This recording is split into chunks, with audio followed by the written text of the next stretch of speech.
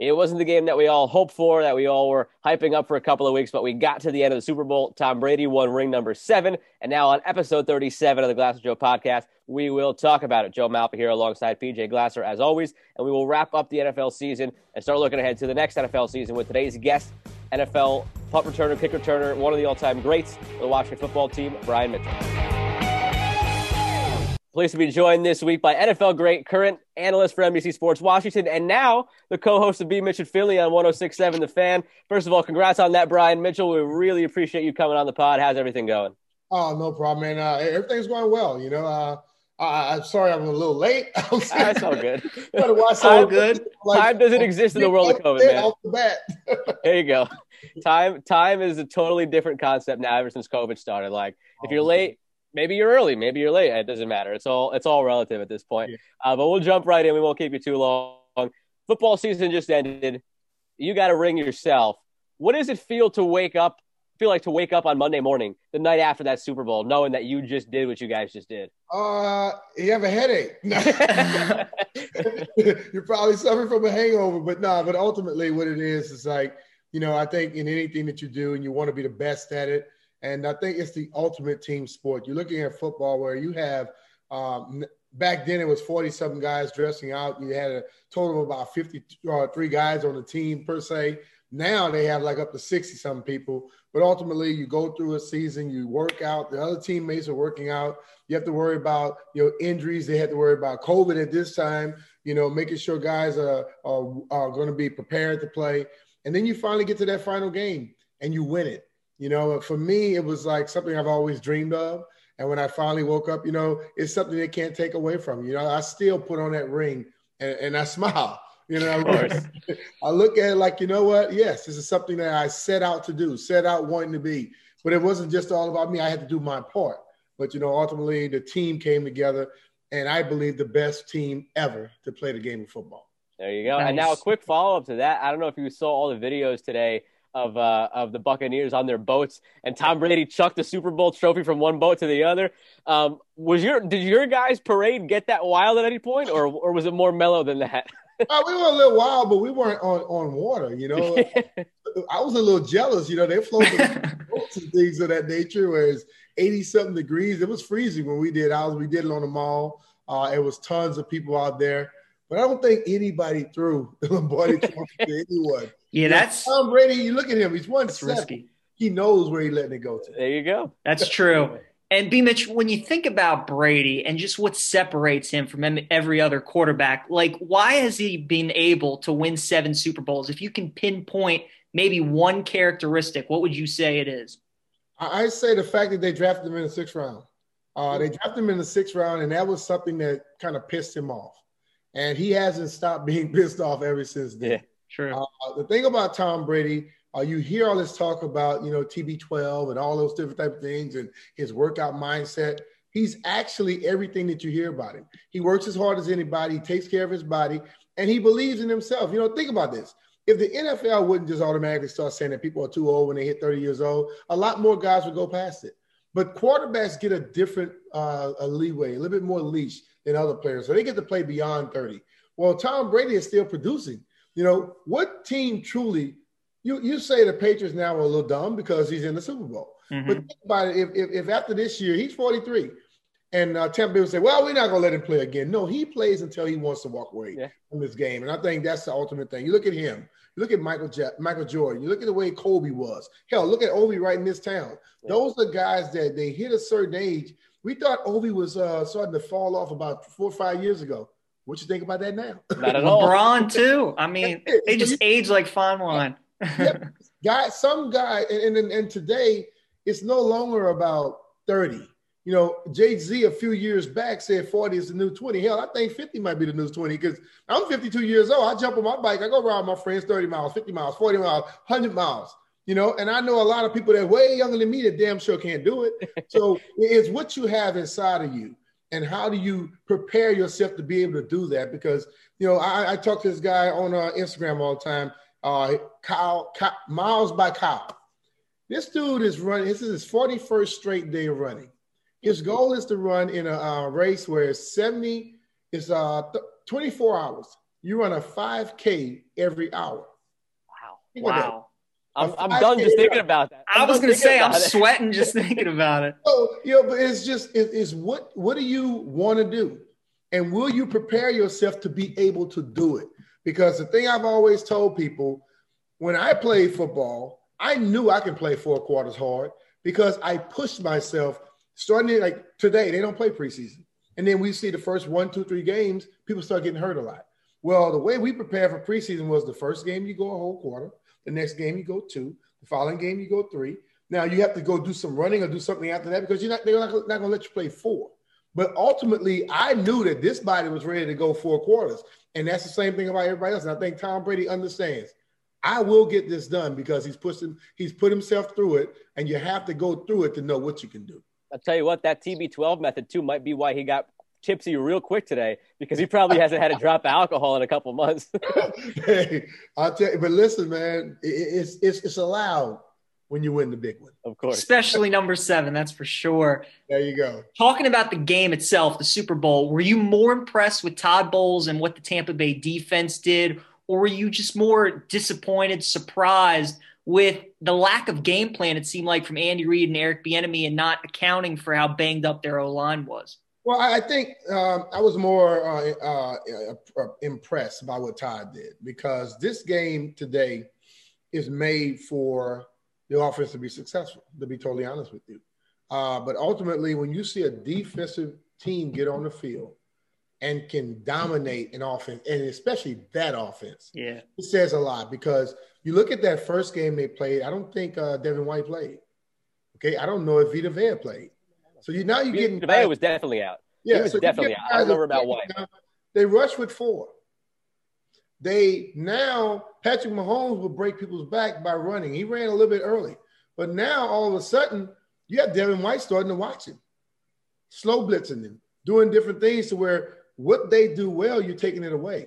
They didn't play man-to-man like they did in a quarter in the game they played previously where Tyreek Hill went for 200 yards. In the first quarter. Played more zone. Then I got him in 3rd and long, and then I start switching it up on you. I make it look like I'm in zone, but I'm in man. Make it look like I'm in man, but I'm in zone. So I think Todd he did a terrific job, and I believe they could have gave MVP to somebody from the defense, and I wouldn't have had a problem. I understand Tom definitely there, but he was not the best player on the football field that day. Absolutely. And B. Mitch, I'm curious. My favorite week of the NFL season is the divisional round. Joe loves championship week. I know the Super Bowl was your favorite game that you played in, but now as a football fan just watching these games, do you still enjoy Super Bowl week the most, or is it one of those other playoff weeks? I love Super Bowl week the most because normally I'm at the Super Bowl. I'm at that week. That's true. Oh, okay. So I get a chance to be on Radio Row, and it's a big, what's the word I'm looking for here?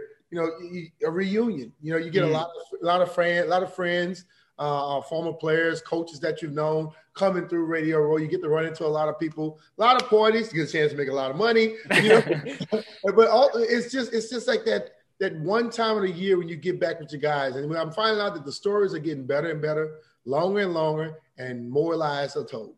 I was just gonna say if you didn't finish by saying that, I was gonna ask you how many details over the years have changed from those stories. Oh, instead of running the touchdown for 75, we had 175 yards. that 40-yard dash you ran is no longer 4.4; it was a 4.14. 4.12. Now look, the season just ended, but we know the NFL never sleeps. It's already time to look at free agency and the draft, and the Washington football team already went ahead and made a move. They re-signed Taylor Heineke for a 2-year deal. First of all, incredible story for him. Went from taking math classes at Old Dominion to now a 2-year deal in the NFL. I know the fans loved what he did in the playoff game, but realistically, what are the chances that he is the starting quarterback the first week for Washington this year? Well, I think it was great that he got a contract, and I think he deserved a chance to be back on his team and competing for a job. But that contract doesn't say that he's going to be the starter next year. But I think it's going to be how the chips start falling in other teams. What if we were to get one of the guys that we've been out looking for? I think the other guy would come in as a starter. But as Ron Rivera stated, you have to have every position every level of that position solidified. You don't just get a great starting quarterback and then the rest of your 2 backups are just whatever. Taylor Heineke showed that he can play. I think last year he ran the offense better than anybody that played on this football team. All 4 quarterbacks that took a snap. So he'll be here. But I don't know if I can put a percentage on it. I would just say this. What I saw Taylor Heinicke do is what I preach to every kid that a parent asks me to talk to their kids about. I say, you're not going to always get the opportunity that you want. But when you get the opportunity, you better make damn sure that you're ready for it. He was ready for it. You know, while that kid was out, he talked about it, a little bit in his press conference. While he was in class, you know, trying to do all these math classes, and he got 2 more to go so he could get his master's. But while he was doing all that, he was still working out. You know, he had friends that would tell him, you can't quit. Instead of the friends saying, oh, man, you working so hard. No. You can't quit. You have that dream. He had people pushing him along the way. So if you're going to be persistent, you're going to believe in yourself and you're going to be willing to be dedicated and go do the things you're supposed to do. Just like we were talking about Tom Brady a little bit earlier. When you get an opportunity, you're going to help yourself. Just think about this. He was sitting in class just last year. Great. He just signed a 2-year, $8.7 something million deal. If I could go buy a stock today that in about 3 or 4 months that's going to go from whatever I'm doing to give me 8.7 million on it, that's a hell of a investment, isn't it? So he invested in himself, ready to go forward. Of course. And now you talk about what the other chips that may fall could be. A lot of the we'll start with the draft. A lot of the mock drafts that we've kind of seen start to pop up because, Super Bowl ends and that next day, all the writers are pressing send on their article for the mock draft. A lot of them have Washington taking either Mac Jones from Alabama or a receiver. Mm-hmm. Would you be happy with them taking a quarterback in the first round, or would you rather them address other needs and then circle back to getting a franchise quarterback in 2022? I know Ron Rivera is a guy who likes to build that foundation before he kind of drops that chip in there. The way I look at the quarterback position, I believe if you see somebody that you believe is the guy or that's the guy you think is going to be the guy, you take him and you move forward with it. Doesn't make a difference where you pick him at. What it's going to cost you, because it is a art that's not perfect. We see Patrick Mahomes, we see Tom Brady, we see Peyton Manning, Aaron Rodgers, Drew Brees, and we think they all come like that. How many others were drafted higher than those guys? Okay. Well, those guys weren't even all drafted high themselves. There you go. Yeah. How many of those guys but how many guys got drafted? But Peyton Manning was a top guy up there. But think about a lot of the rest of the guys that got drafted. How many quarterbacks were not in the league? How many of those quarterbacks combined that were drafted in the first round? Tom Brady has played more years than them all put together. All you got to do is think back the last few years. Jared Goff, Carson Wentz, Cam Newton, Mariota, Jameis Winston. Exactly. Yep. All these guys who were number 1 picks, Sam Darnold, they're not solidified starters anymore. It's totally true. And that's the thing of it. So for me, if you're going to not have a guy who you think is that quarterback, then you must make yourself stronger in every position. I believe, and I said, and people, I guess they turn their nose up. I played quarterback from high school all the way through college. And I believe it's the most dependent position in sports. You can't do a damn thing at quarterback without somebody else. Okay? So, yes, Tom Brady looked good because Tom Brady he was in that system a long time.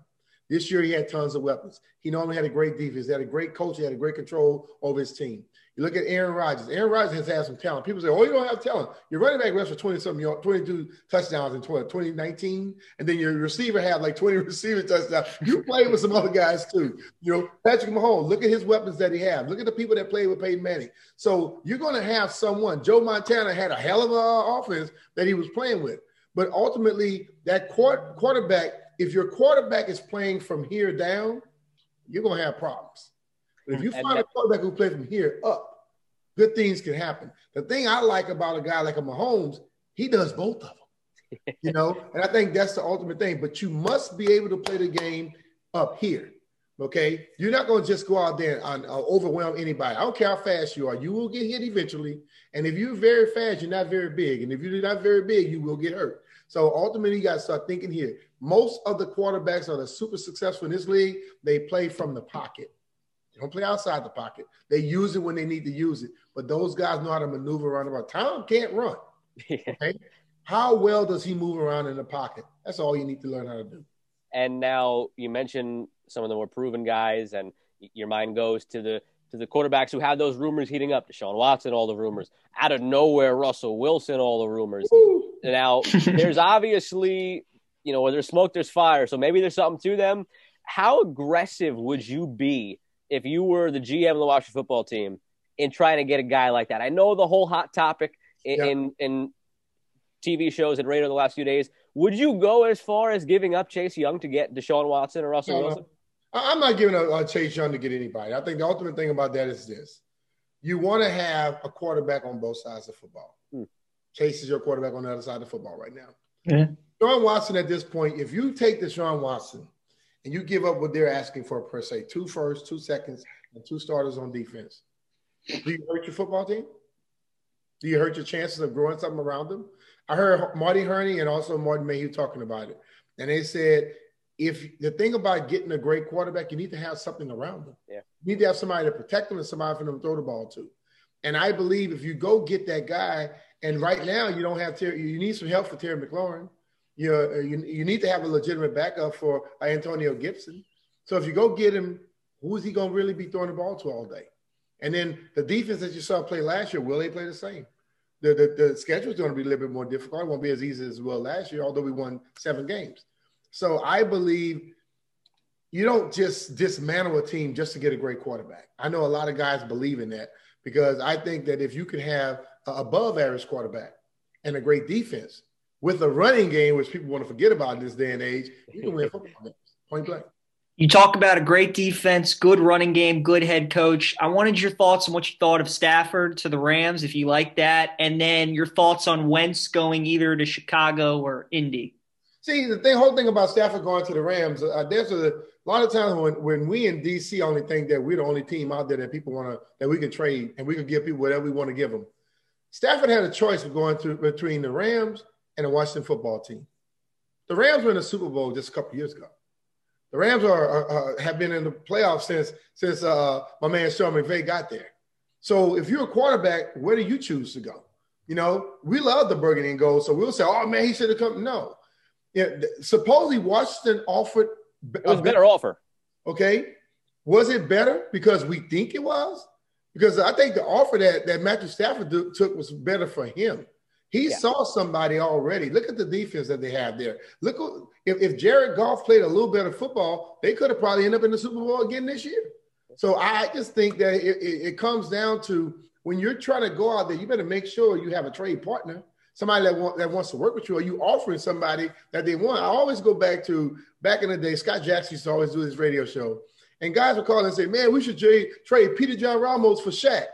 Who the hell gonna give you Shaq for Peter John Ramos? I think that's how we think in this town. We fall in love with people, and we think that people will just take them. No, the other team needs to want what you're trying to give them to get something from them. And then, B. Mitch, give me a team who you think could maybe be this year's Buffalo. They had maybe a good season, but they're on the cusp of really taking that next jump and competing for a Super Bowl.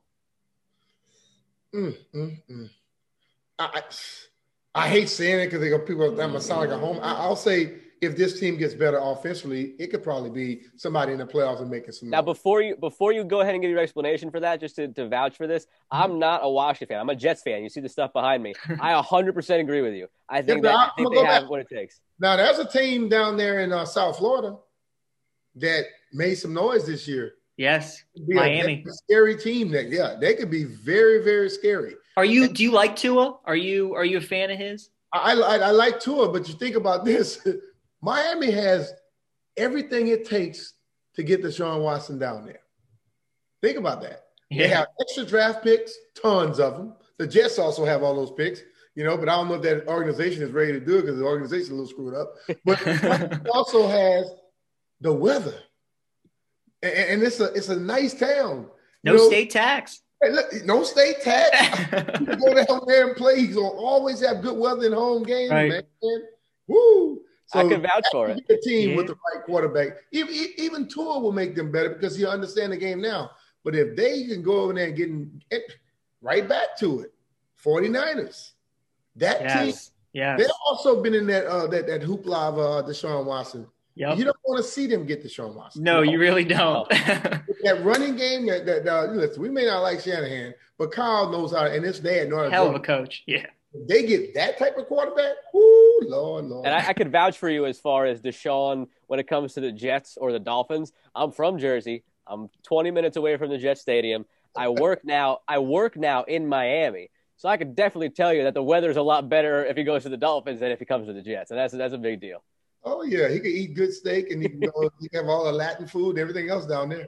It's great. Now, B. Mitch, we end all our interviews. We do 2 segments. We got the Swift 7 rapid fire questions for you, and then we got a trivia question for you at the end.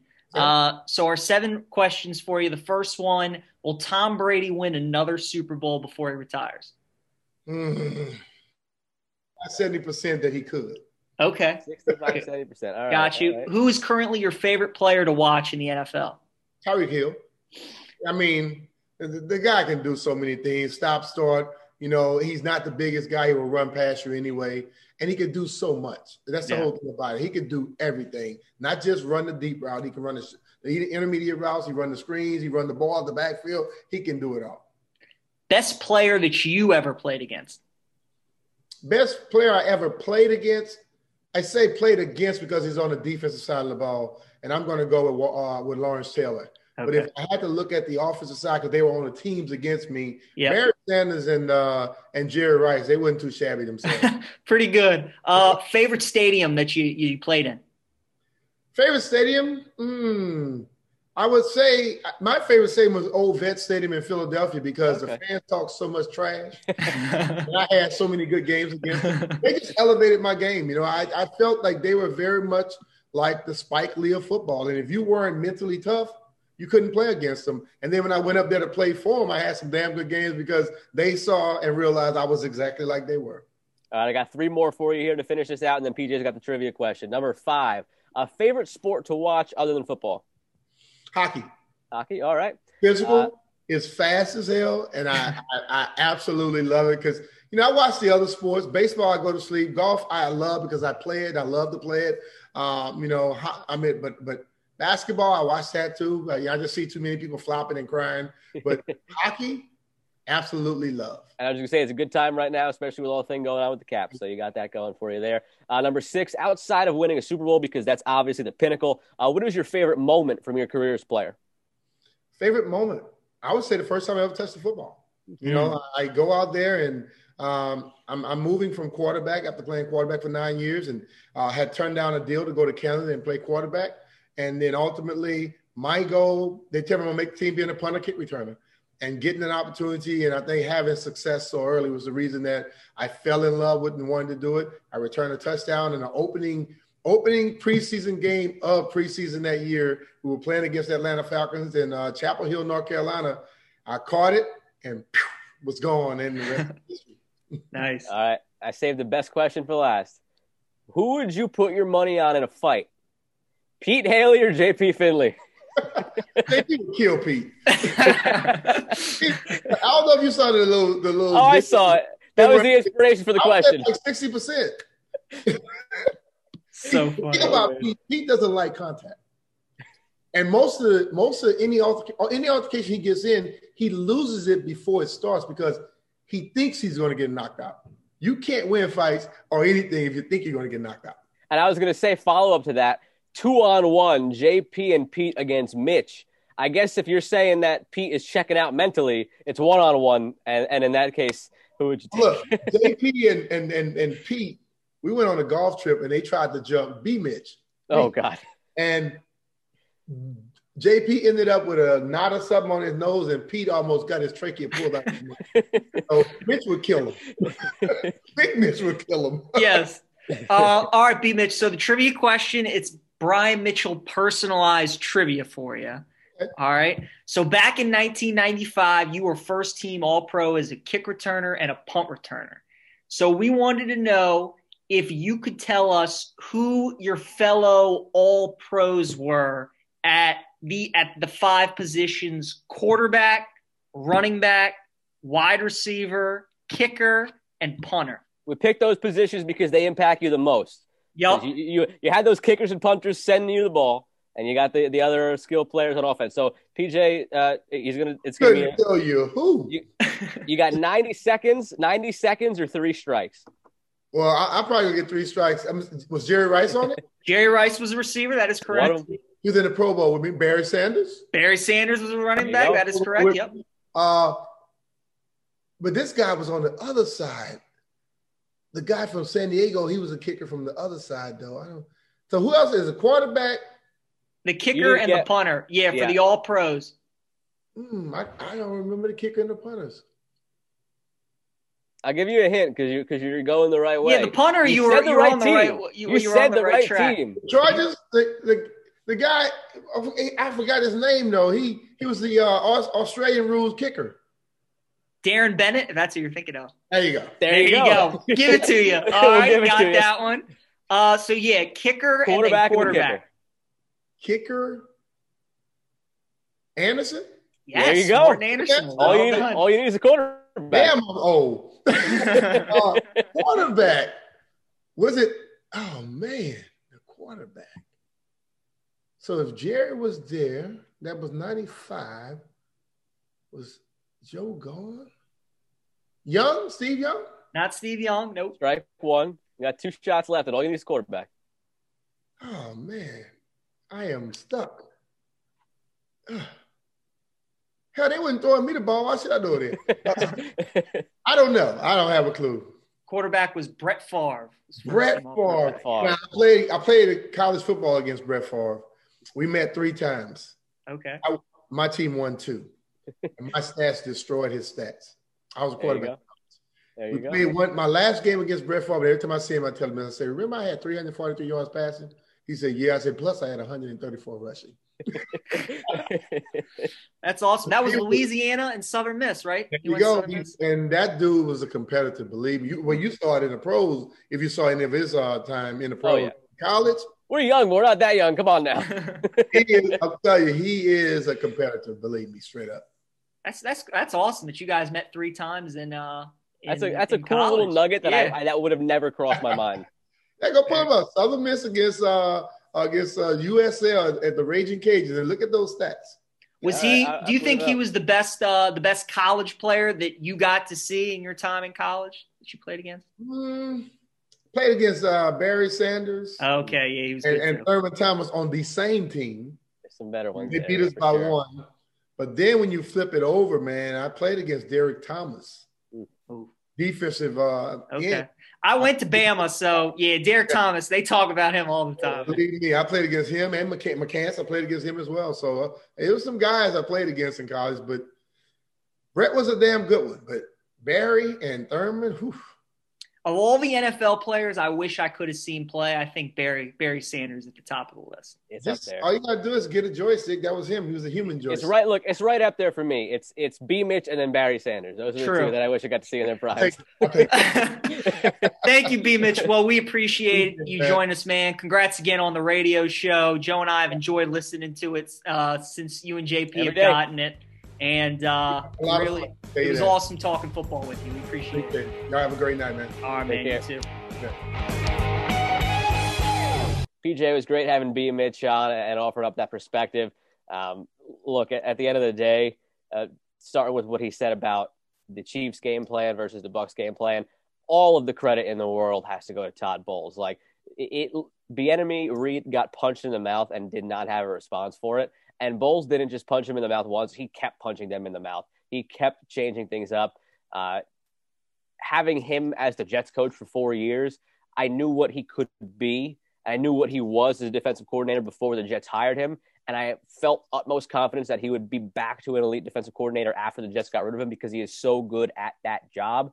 And what he was able to do was just phenomenal. It's going to go down in history probably as one of the best ever performances from a defensive coordinator. I don't think I'm exaggerating in saying that. You have an all-time offense in the Chiefs, and he made it look like a local rec football team.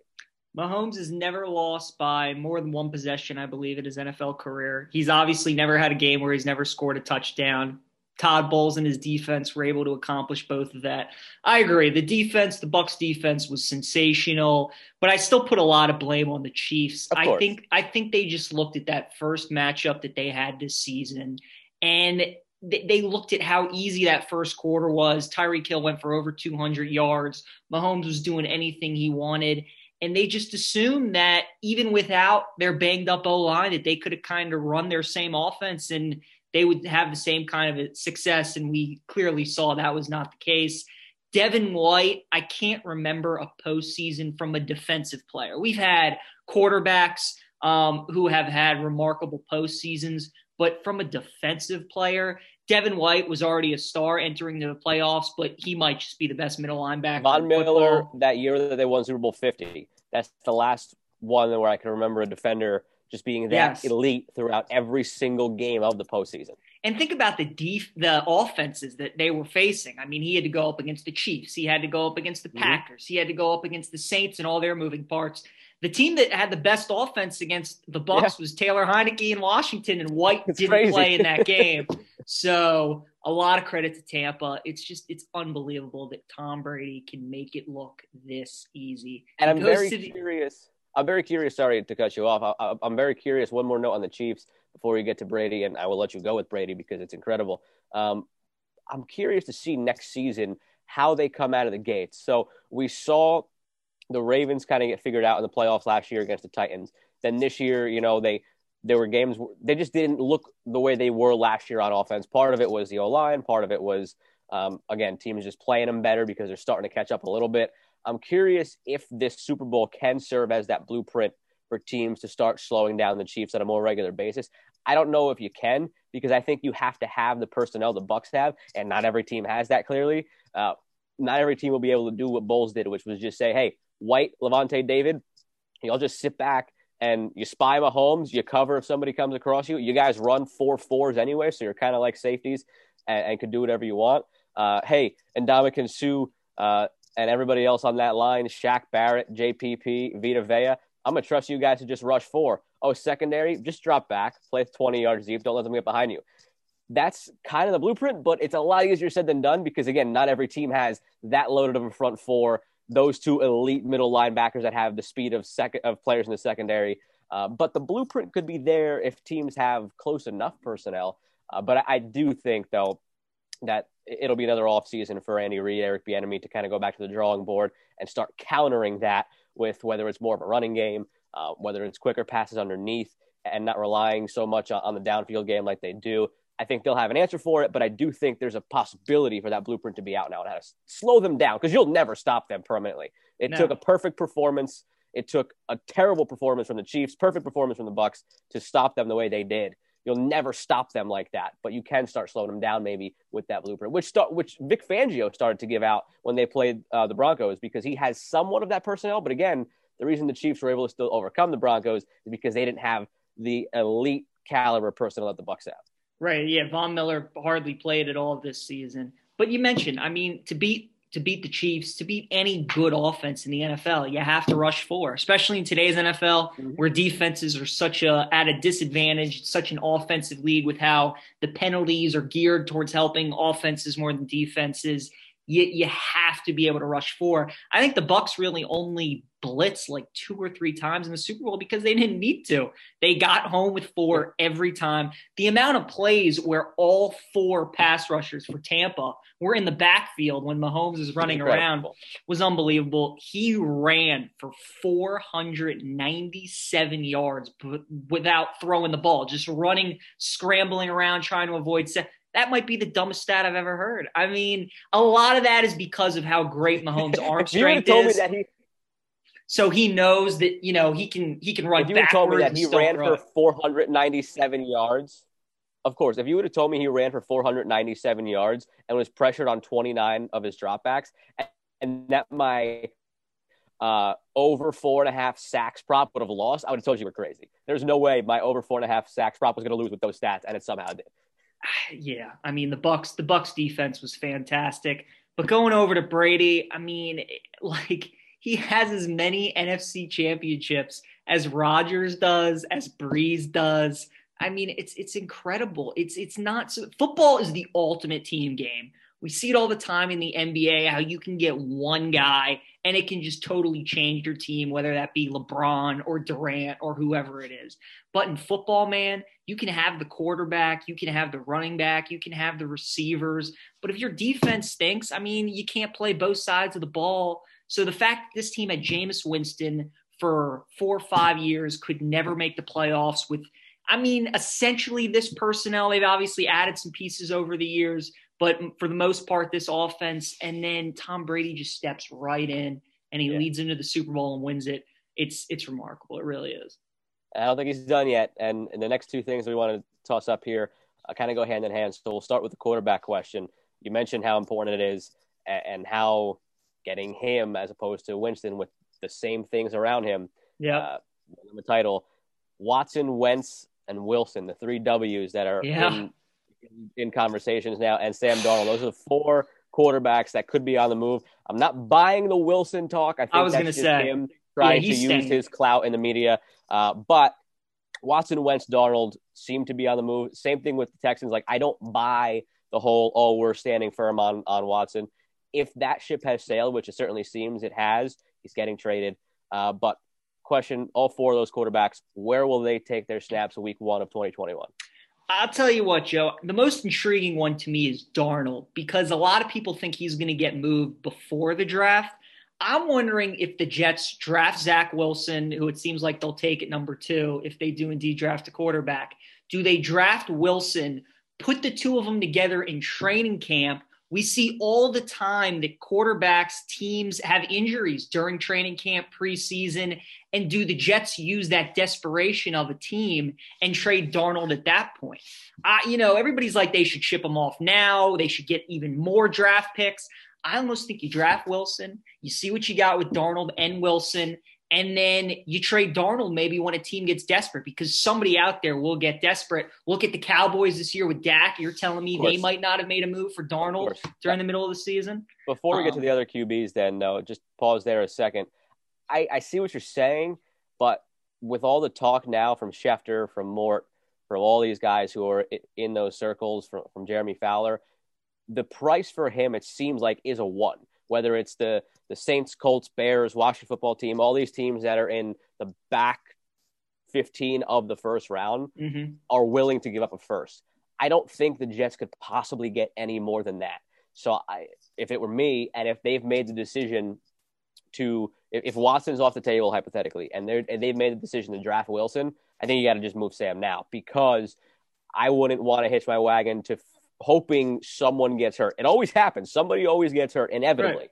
But how much more would you get than a 1 right now? Like, if it comes down to training camp and, knock on wood, God forbid, Tom Brady goes down with an injury, right?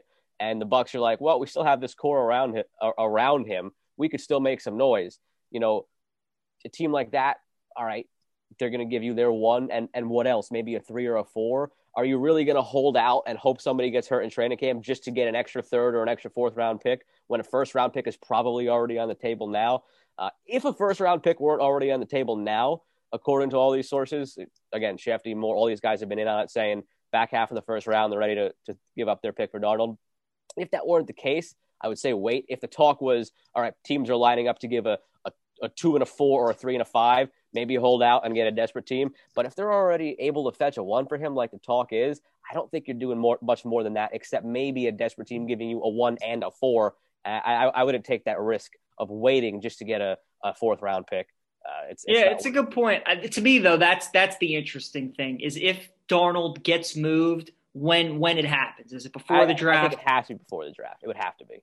Because the Jets lose leverage as well. They lose leverage if they have Wilson and Darnold. Teams are going to turn around and say, well, yeah, we're desperate, but if you don't give them up, you're stuck with 2 of them. So it doesn't really matter to us, So I think the Jets lose all their leverage too if they have both of them.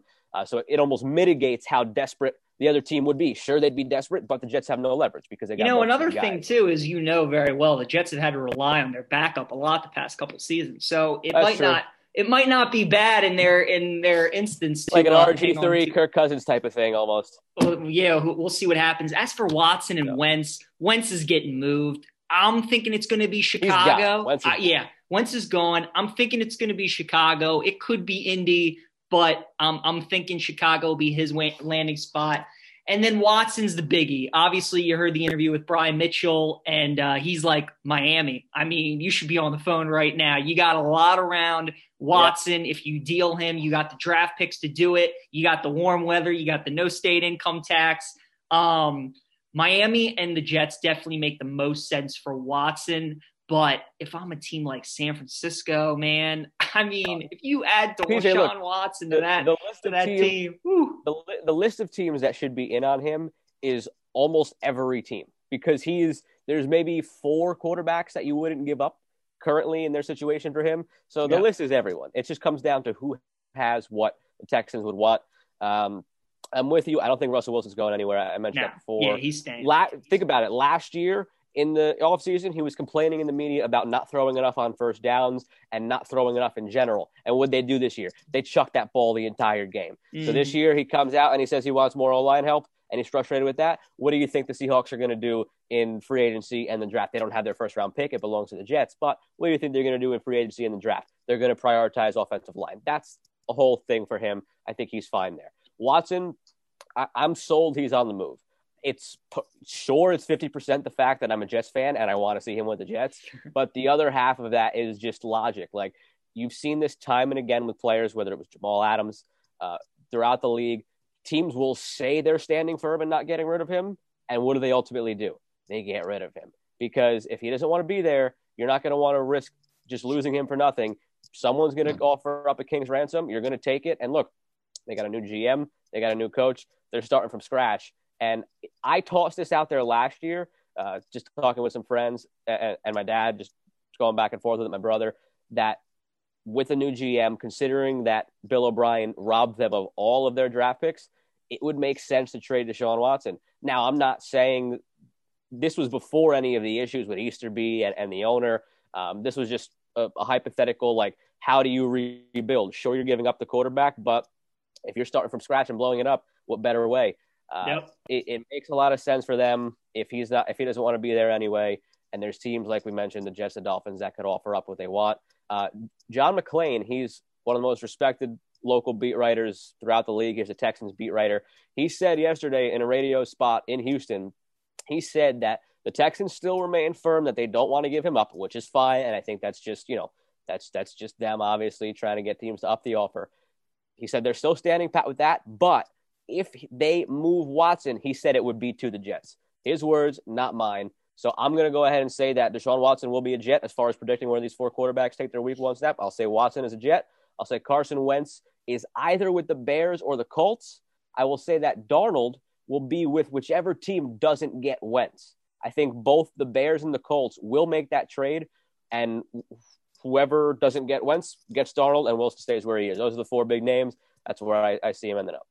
If Darnold does get moved, I think Carolina would be a team to good spot to watch out for. I think that could be a team for him. But it's going to be a fun NFL offseason. As you said with B-Mitch, the NFL never sleeps. The season might have been over, but absolutely, there'll be a lot of stuff that happens. That brings me then to the next question. I said they were tied together. Last year at this time, the Tampa Bay Buccaneers were plus 4,000 to win the Super Bowl before all the conjecture about Tom Brady. So right here, presently on February 11th, after the conversation we just had about some big quarterbacks who might be changing teams, plus just general knowledge of who's got cap space, who's picking where in the draft, who's already got a foundation in place, who's the 8th, maybe not a couple teams, but who's a team that you look at maybe in that middle group that has, as great odds like the Bucs did at plus 4,000, who would be worth a little sprinkle right now in the futures bets getting into the offseason. So I'd go right back to Carolina. They were a team that lost 8 games by 1 score. They obviously they're plus 5,000.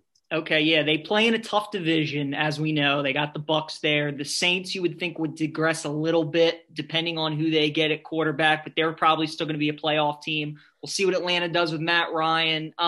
But Carolina, it seemed like against the really good teams in the league, they all played them tough. They were right there. We both love Matt Rule. We talked to Jermaine Carter Jr., and, he said that his team was right there in a lot of games. They virtually didn't have McCaffrey for the whole season, and when you're missing one of the best players in the NFL, that hurts. Carolina will be a team in the NFC. AFC, I'd say look at the 2 AFC West teams. Justin Herbert, we'll see if he was a one-year wonder, but considering what he did without OTAs, without training camp, without preseason, with Anthony Lynn as his head coach, I mean, that guy was pretty damn good. Derwin James was hurt for the whole season, so you bring him back, you put him with Bosa and Melvin Ingram and Kenneth Murray.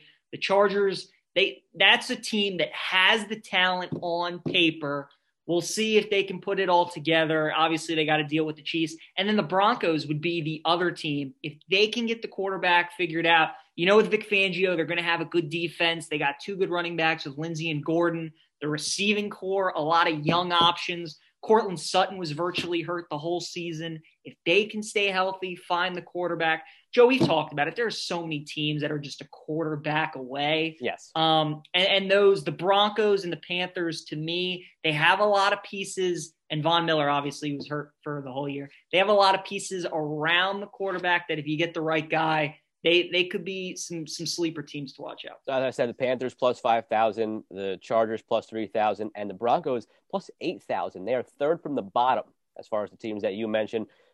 Those teams all make sense. A team that I'm looking at is the Falcons at plus 6,000. We saw what they were after the firing of Quinn when the defense really ramped it up. There's obviously some holes on their roster. They got to figure out some money things, but they have enough pieces in place, I think, where they could already get back to the top of a very tough division, especially if with Arthur Smith coming in, if it has that kind of effect of when Kyle Shanahan was in charge of that offense, if it reinvigorates Matt Ryan, Julio Jones, Calvin Ridley, let's not forget all these guys that they have in that offense and some solid pieces that they under the radar have on defense. Again, they showed out the last half of the season. They're at plus 6,000. I'm going to have to say the Jets, they're plus 6,500. If they get Watson, that's a game changer entirely. And the one thing that you have to remember about the Jets situation is that Watson wouldn't be the end of it. They have, after the cap settles in at about $180 million, and after the cuts that the Jets are certainly going to make, just looking at up and down their roster with the money that makes sense to move around, they're going to have almost $100 million of cap space before Watson. They're going to have about $75 million in cap space left after Watson. ESPN, Jeremy Fowler released their initial free agency primer, and again, just talking to different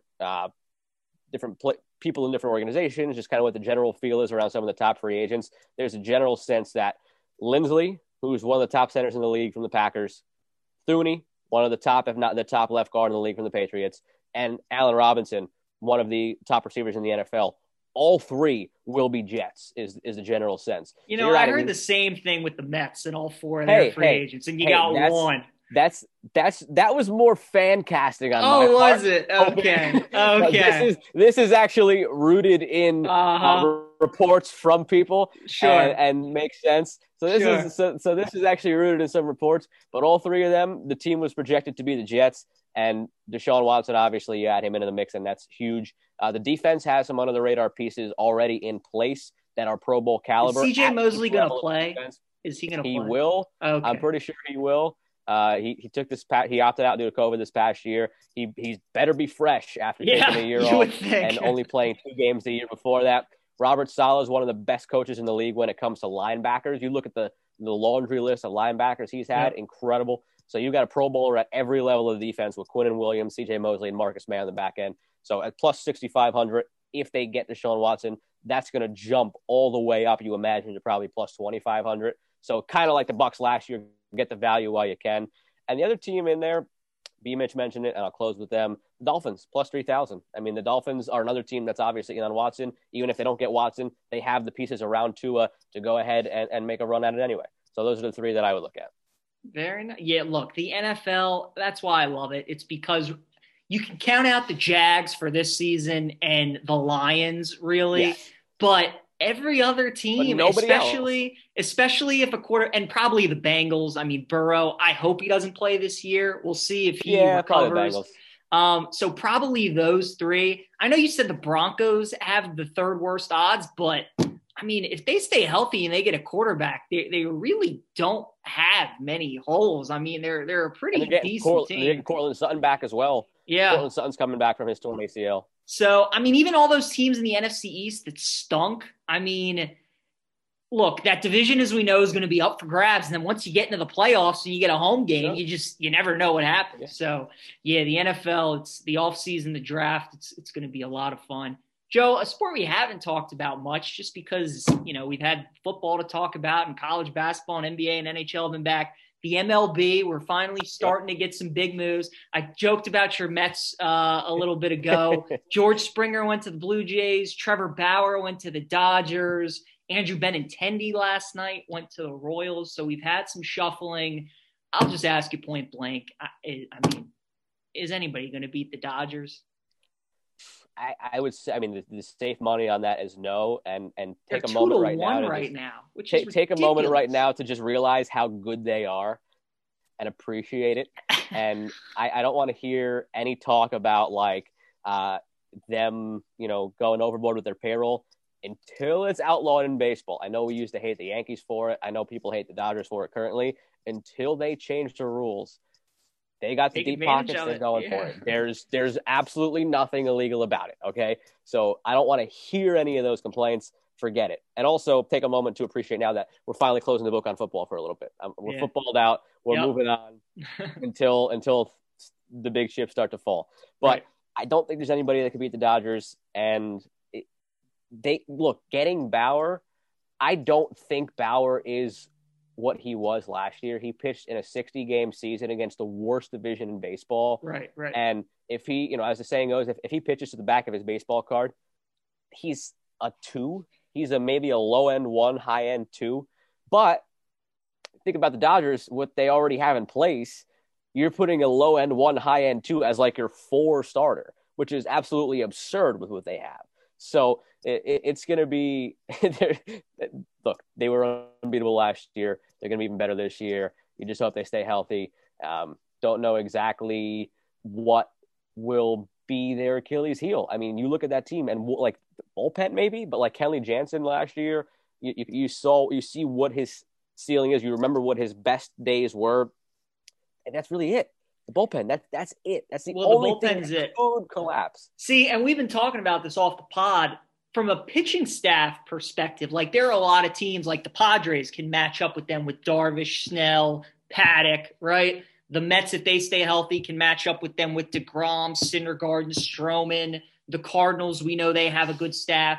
But then when you get into the lineups, all these teams have 2, maybe 3 good hitters. The Dodgers have like 6. And then they just have like so many role players that would be starters on so many teams. And that's where it's the depth of the lineup. Look, the Mets are close. The Mets aren't far off of that. They don't have as good of a rotation.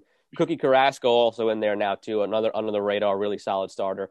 And then in their lineup, again, they're not the Dodgers, but they're not as far off as you think because you're throwing in McNeil, who's a batting champ, Alonso, who's a slugger, Lindor, Dom Smith, J.D. Davis are kind of like your quote-unquote Justin Turner role. They might go ahead and get Justin Turner now.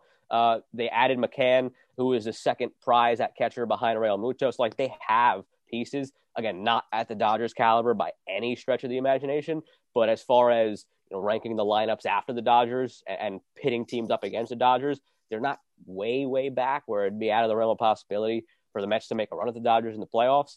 But I mean, the Dodgers are head and shoulders above everybody else, and I'm excited. You get out of football, you got now college basketball entering the home stretch, but spring training is on the horizon, and it's exciting to hopefully have like some semblance of a normal season. Yeah. And in New York, they're starting to lift the restrictions a little bit. They said that the large stadiums or arenas starting February 23rd. Could have 10% capacity. So the Rangers are going to start having 2,000 fans at the games. The Mets and the Yankees will be able to, when the time comes, have about 5,000 or 6,000. So we're getting there. Nice. And the big thing is that I'm looking forward to seeing is a lot of these fans getting to greet their new players. They got a lot of new faces at new places this year. It wasn't really the hot stove. It was more of a crock pot. Like it was a real slow cooking burn the whole time. Like it's been that way kind of the last couple of years. I know. Like we had the first big domino to fall. The first few when free agency kind of open, and then there was like a big gap, and then there was the Lindor trade, and there was quite a gap, and then there was the Arenado trade, and then sprinkled in there was, oh, by the way, Springer signed here, oh, by the way, Real Muto signed here. Like it was just all really dragged out, and kind of if you weren't checking your phone, you didn't realize till like a couple days later, oh, I didn't realize that happened. I forgot that Blake Snell got traded to the Padres until you mentioned a couple minutes ago. Like there's just so many things that it happened so slowly and deliberately and over so much time. And so quietly that like you forget. But I'm excited to see new faces in new places. Springer going to the Blue Jays. Didn't even mention that one. Of all of those, which one do you think has the most immediate, massive impact on that franchise? Good question. The most immediate impact. I loved Springer to the Blue Jays. The Blue Jays, the AL East now, Joe. The Blue Jays are the Padres of the AL. They are, and as we viewed the NL last year, and we were like, it was the Dodgers and kind of everybody else. That's the way the AL is this year. It's kind of the Yankees and everybody else. The Rays have lost a lot. The Astros have lost a lot. So you look at the Blue Jays and you add George Springer in a hitter-friendly ballpark with all that young talent that they have. They could be not only the second best team in the AL East, but maybe the second best team in the AL possibly. I mean, the AL Central, look, the Twins, I mean, they'll be good, but they're a good regular season team. They still have not figured out the postseason yet. And in the AL West, we hope that maybe that Rendon is healthy this year with the full season. The Angels have helped a little bit to help out Trout. Maybe they take a jump. But again, the Astros losing Springer is such a key part to that offense. They still have Altuve there and Bregman and Gurriel and all these pieces. But I'm telling you, the Blue Jays are a team I would watch out for. And Springer helps that lineup tremendously. Definitely solid. Look, I mentioned all the big names that you might have forgotten change teams. They're all going to have some level of impact. Lindor, attitude-wise, is going to change things on the Mets. Bauer makes a ridiculous rotation even deeper. But the big one for me was Arenado. Arenado, he's not Mike Trout. So bear with me a second. He's not Mike Trout, but he's in that Mike Trout category of a guy who is absolutely elite. And you kind of forget that because he was playing on Rockies teams that usually weren't good. They had the one-off where they made it to the wild card, won the wild card, then lost it to I think it was the Brewers that year, if I remember correctly. But he's in that mold. You forget how elite he is. And now you put him on a team like the Cardinals, who are in the thick of things every single year. And you think about that team at the corners right now.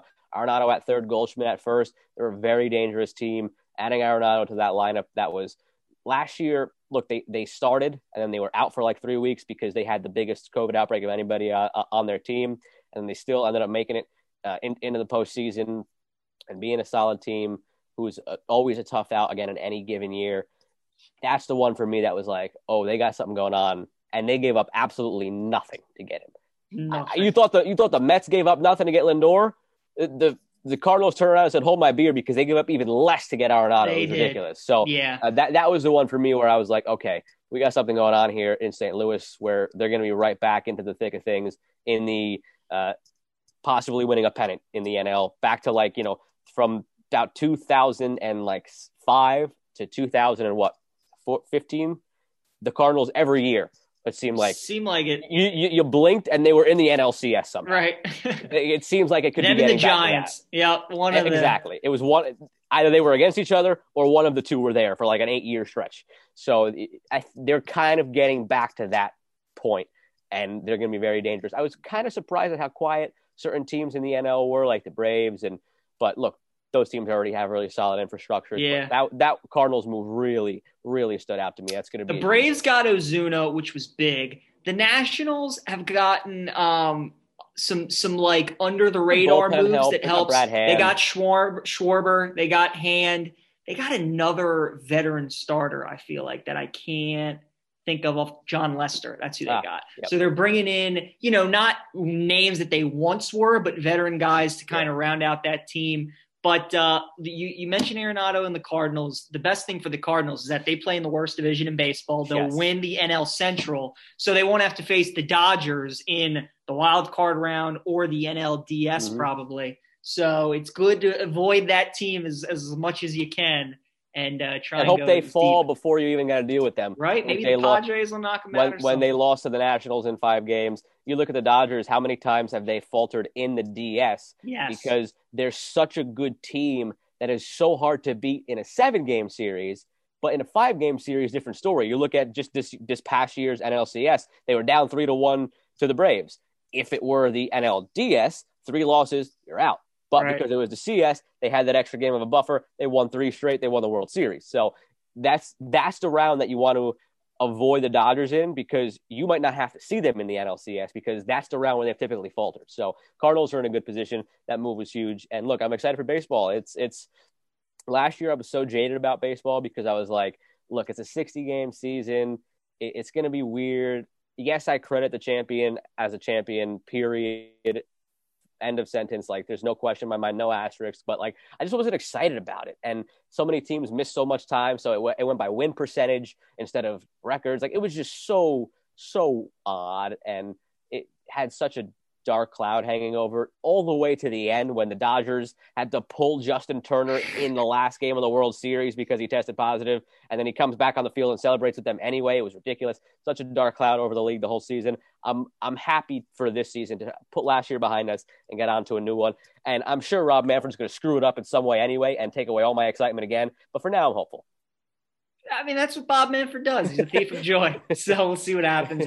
Real quick NBA talk, Joe. The COVID bug is starting to hit the NHL and the NBA a little bit.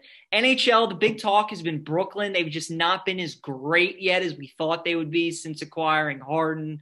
They won last night against Indiana. I think Brooklyn's going to be fine. I mean, we talked about this. Like, when you bring 3 guys in like that, it's going to take time. Just have them get to the playoffs, and then in the playoffs, when the game slows down and you have 3 dudes of that level of offense who will really try on defense in playoff series, the results will be much better. The surprise right now has got to be Utah at the top of the Western Conference, 20-5. Very impressive. They are killing it. They've won 5 in a row. The Lakers have won 6 in a row. They're 20-6. In the Eastern Conference, the playoff picture is essentially what we thought it would be, except the Heat have really struggled. They're 10-14, and the Charlotte Hornets are currently the 7 seed right now. They're playing really well. Charlotte's a fun team. We obviously work at NBC Sports Washington, do Wizards and Caps games, and I watched the Wizards-Charlotte game, and it was really the first time I saw Charlotte all season. And I'm looking at their mix of veteran players with young talent, and I'm like, this is a solid. They remind me of those Pacers teams that like gave LeBron's Cavs some trouble every year in the playoffs. Yeah, they remind me of that. Where like, I don't envision them making any sort of playoff run, but like, they're a team you don't want to face on a given night in the regular season. And when you face them in the first round of the playoffs, they might take you to 6 games out of nowhere. That's kind of where they fall in as far as the tiers in the NBA. Other than that, like you said, most things have gone to form. The biggest storyline, and being in the New York market for now, popping them on every other night. I've gotten a chance to watch a good bit of the Nets ever since they made the Harden trade. And when they get to the playoffs, it's going to be a different story, because they've played down to their opponents and they played up to their opponents. And in the playoffs, there's no opponents to play down to. They're all playoff teams. They're all solid. The Nets will raise their game. It's just a question of, like, at any point, will they play defense? I don't know that the answer to that question is yes. They're probably going to have to score 150 points a night, but they also can score 150 points a night with the firepower they have. So we'll see. I'm sure they'll mesh more as the season goes along. But, again, right now, kind of hitting the middle doldrums of the NBA season. The NHL season, forget it. Like, we can't even talk about much right now because so many of the teams are on pause. So we just got to hope that starts to figure itself out like the MLB did. I mean, the MLB had those issues early on. They figured it out. So hopefully the NHL does the same. But one more thing on the NBA before we get to a quick look at college basketball. And we're throwing a lot at you today in episode 37 because, again, we've neglected some of these other sports with the run to the Super Bowl. And we're just catching up and kind of priming the next 4 weeks where we got the rest of these sports to finally look forward to all at the same time. Exactly. Last thing with the NBA, almost at the midpoint because the All-Star break's coming up. First of all, it's stupid that they're even thinking about having an All-Star game. That's going to blow up in their face. Yeah. And I hope the players take a stand like they're trying to start to already. But that's a totally separate argument. But at the midpoint nearly, just revisiting the early season picks we had for regular season MVP and for Rookie of the Year, the MVP odds have drastically changed. It was a Luka Giannis thing. Now they are 5 and 6 respectively. It's LeBron, Embiid, Jokic, Durant are the top 4. And out of that group, I couldn't tell you which way it's going to go. All four of those guys have an equally good claim to it right now, and it's going to be a really fun race. The margin on the odds is very thin. You got LeBron at 250, you got Embiid and Jokic at 450, and then Durant at 800. So it's a tight margin as well. Out of that group, you're hard pressed to bet against LeBron. Maybe it's a year where the voters finally kind of just give him one to make up for all the years that he probably should have won it but didn't. So that could be the thing here with him this year. Kind of like how for Cy Young, I thought was 2 years ago now when it was Garrett Cole and Justin Verlander going head to head.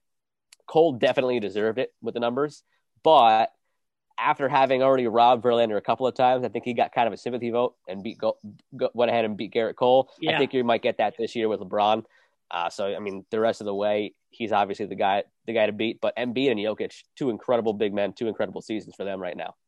It's nice to see in this day of an age in NBA with three-pointers and guards and spread you out that some of these bigs are still are killing it in the league. Embiid and Jokic are really, really good.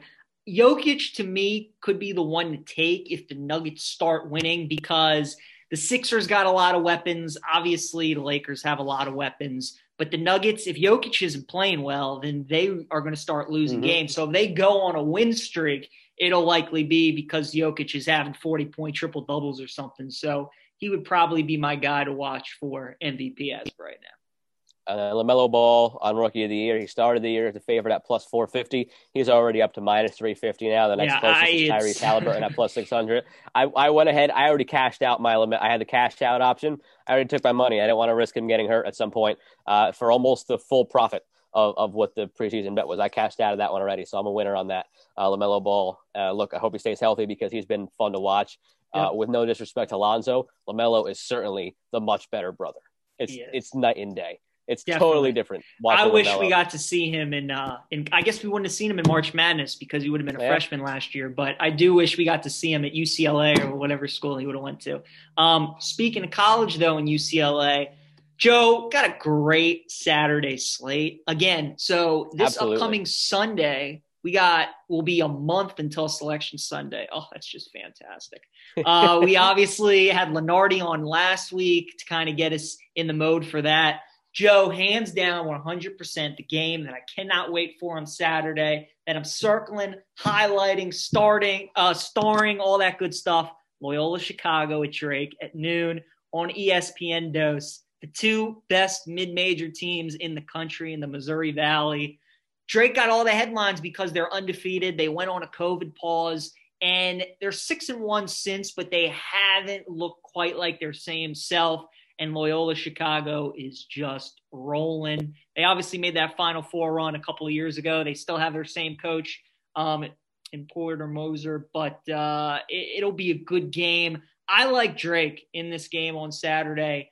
A lot of people I just think are going to take Loyola Chicago because they're ranked, because they're rolling. But I love how Drake plays. They full court press, man-to-man. They pick you up. They run in transition. They got a lot of good athletes.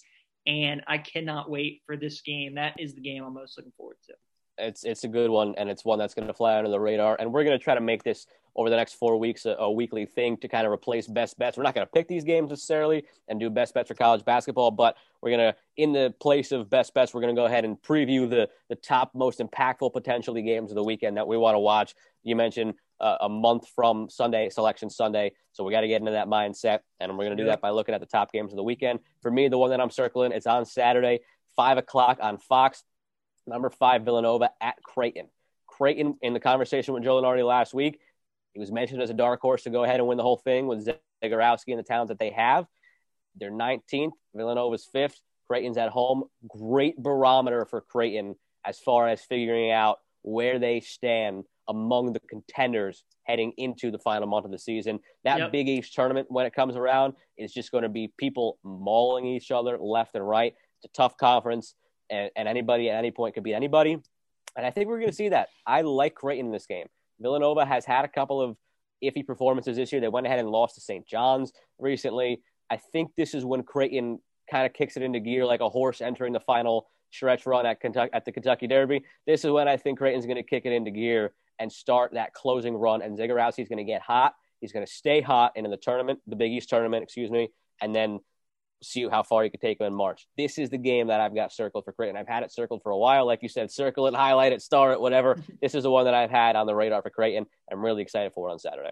That'll be a good game. And if Villanova really, I shouldn't say if they have any chance at a number 1 seed, but if they want to get a 1 seed, they got to win this game because we know Gonzaga and Baylor will be the 1 seeds. We know Michigan will probably be a 1 seed. If Villanova loses this game, I think it's going to the other Big Ten team, whether it's Ohio State, Illinois. I think one of those other Big Ten teams get it if Villanova doesn't. This is the kind of win they need after their COVID pause to get back on track and show the committee like, yeah, Villanova is for real.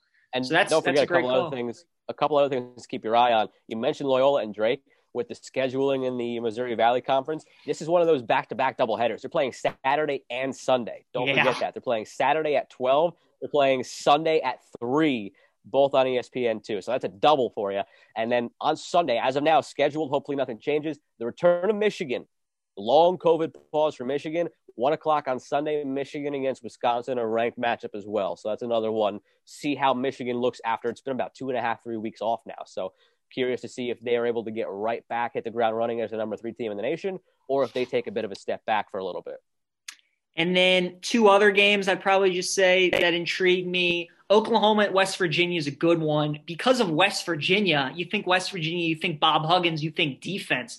West Virginia's been scoring the ball. Mm-hmm. And to me, they're an underrated team in the Big 12. It's crazy because a lot of these Big 12 teams, West Virginia, Texas Tech, Baylor, usually you just think defense, but all these teams can score. That should be a good game. And then the other one is Tennessee at LSU. Huge game for LSU if they want to make the tournament as an at-large. LSU has struggled this year with teams that can defend, and Tennessee is a very good defensive team. I like Tennessee in that game. LSU's offense is fantastic, but when teams can punch them in the mouth, when they can beat them up a little bit, LSU just struggles to fight back. Tennessee, we know Rick Barnes always has good bigs, good low post game, and this is a big game for LSU, but I think Tennessee will win that one. So those would be the other 2 I keep an eye on. All right, like I said, in place of best bets, we got this look ahead of the top matchups each weekend in college hoops, and just wanted to remind everybody that I did officially win best bets from PJ, and I will be getting Waffle House from PJ while he is wearing Jets gear at some point when it is safe to do so. And with that, we get into trivia. And what's the score there now, PJ, as well? Score trivia. We are tied up at 14.5. That's right. We're tied again. Tied again. I will give you my question first this week. Okay. Yep. It's kind of a layup. I think it's a layup. That means I'll miss it. I wanted to go with kind of the theme of one of the big things we talked about with B-Mitch, which was that the draft is not an exact science, and more QBs than you think early on in the draft miss. Mm-hmm. So I wanted you, since the 2016 draft, so the last 5 NFL drafts, I want you to give me, there are 7 of them. Since 2016, 7 first-round quarterbacks have made at least 1 Pro Bowl. Who are the 7? Since 2016, 1 quarterbacks that have made 1 Pro Bowl. All right, Josh Allen. Josh Allen made at least 1. Lamar Jackson. Yep. Patrick Mahomes. Correct. Let's see. Carson Wentz make it that 1 year. Just 15 seconds into it. You got plenty of time. Baker Mayfield didn't make it. Kyler Murray? I don't think he made it. Joe Burrow. Excuse me, 8 of them. Sorry, I lied. 8. 8, okay. Oh, Deshaun Watson. 25 seconds into it. Let's see. Ooh, was Herbert a Pro Bowler this year? I'll go Herbert, Justin Herbert. Strike 1. Herbert was not a Pro Bowler. Okay. Let's see. Dak Prescott. Carson Wentz. Did Wentz make it? I'm going to go Wentz that year. Wentz made it in 2016. He did. Yeah. He did. Yeah. I'm sorry, he didn't make it in 2016. He was drafted in 2016. Okay. Golf, too. I think Golf got one. Also made it. He made it the Super Bowl year. Okay. Kyler Murray, I don't think he did. You got 2 left. Okay. You got 20 seconds left. Yep. And 2 strikes to work, but still. And how many more do I need? 2. You got 10 2. seconds. I'll go Kyler Murray. Correct. And Baker Mayfield. Strike 2. 5 seconds. And Marcus Mariota. Nope. That was the year before, 2015. I thought you would get it because it's more of a recall of the quarterbacks who were drafted in the first round the last 5 years. But the one you missed was the one that I thought would trip you up. The one you missed was Mitch Trubisky. He made the Pro Bowl 1 year. The reason why I crossed my mind, but I thought this question was a layup just because all the other ones are kind of obvious. But that was the one that I thought would trip you up just because he's so bad now and been so bad since. And it did. All right. Yeah, no, the year I stand corrected that I thought it was a layup for you. The year they made the playoffs, and he crossed my mind. I didn't know if he had made the Pro Bowl, but wow, yeah, got me. Well done. All right, mine for you is college basketball. And so what was crazy is that this week, the top 10 winningest programs in the history of college basketball, none of them are ranked. So if you can give me 7 of the 10, I will give it to you. 7 of the 10 winningest programs in college basketball history. That is correct. Go Duke. ahead. 1. North Carolina. 2. Kansas. 3. As of this week, I don't think UCLA is ranked. 4. Okay, 3 more. Shoot. Let's see. Who are the other Blue Bloods? Indiana. 5. All right. Now it gets tough. Winningest programs in college basketball. Is Syracuse on that list? 6, yes. All right. Syracuse. One more. Yeah, you got plenty of time. You got 50 seconds. Yeah. I don't think I think this is going to be my first strike because I don't think they have the history, even though they've been great in the last 15, 20 years or so. Is Florida on the list? Florida's not. Not on the list. Okay. Nope. Strike 1. Yep. Let's see. In the Big Ten. 30 seconds. In the Big Ten. Maryland. There's no way Maryland's one of the 10 winningest programs in history. We got a good history. We don't have that great of a history. Who else in the Big Ten is on right that's like good? I don't think it's anybody else in the Big Ten. I think it was just Indiana. Out west? Could it be out west? 15. 10. Is Florida State on there? It is not. No, you got 5 seconds left. And the last one's more of just a throwaway, thinking they've got a great history. Go ahead. And they've stunk recently. Georgetown. Not Georgetown. No. All right. Joe, you're going to kick yourself. You didn't say Kentucky. Oh, just like Lenardi. I didn't say Kentucky. That's why I was laughing in my head. They're God. the number 1 team. You rattled off Duke, UNC, Kansas, and then God. I'm like, oh, he's going to get – and then you just stopped. But well done on Indiana, Syracuse. Wow. That's why I made it 7 because I didn't know if you get Syracuse. Who were the other teams? The other teams were St. John's, Notre Dame, and Temple. Temple's number 5. Temple didn't cross my mind. Yes. Notre Dame crossed my mind. I couldn't remember if they had that kind of history. St. John's crossed my mind when I was thinking Georgetown and like the old Big East, but I went with Georgetown. I can't believe I just did what Lenardi did last week, where he thought he said Kentucky, but he didn't, because Kentucky for last week's question, Kentucky was twice on the list. Yes, and Lenardi didn't get it. And for me, they're the worst of the Blue Bloods this year, and I mentioned all the Blue Bloods except for Kentucky. Hey, you know what? Besides our first names being Joe, Lenardi and I have something else in common. There you go. Left Kentucky out of a very obvious trivia question. Hey, you know what? I don't feel so bad now about you not getting what I thought was a layup because I missed something else that was just staring me in the face like you did. It's going to be funny because every college basketball trivia question from now on for the rest of time, Kentucky will always come across your mind. They will always cross your mind. You're going to ask me who have the least wins in the last 10 years. And I know obviously Kentucky is one of the most winningest programs. I'm going to say them on principle, even if it sacrifices a strike. Exactly. Just on principle. Yep. So they're number 1, Kansas 2, UNC 3, Duke 4. Those are your top 4. And then Temple was 5. And then, of course, we had John Chaney pass away this week. So it shows you what kind of coach he was to get him there, number 5. Boeheim, Syracuse 6, John Wooden and UCLA, all those wins 7. Notre Dame, St. John's, Indiana. What's crazy is that it's actually the top 13 teams are not ranked. So Arizona, Utah, Cincinnati, 11, 12, 13 are also not ranked.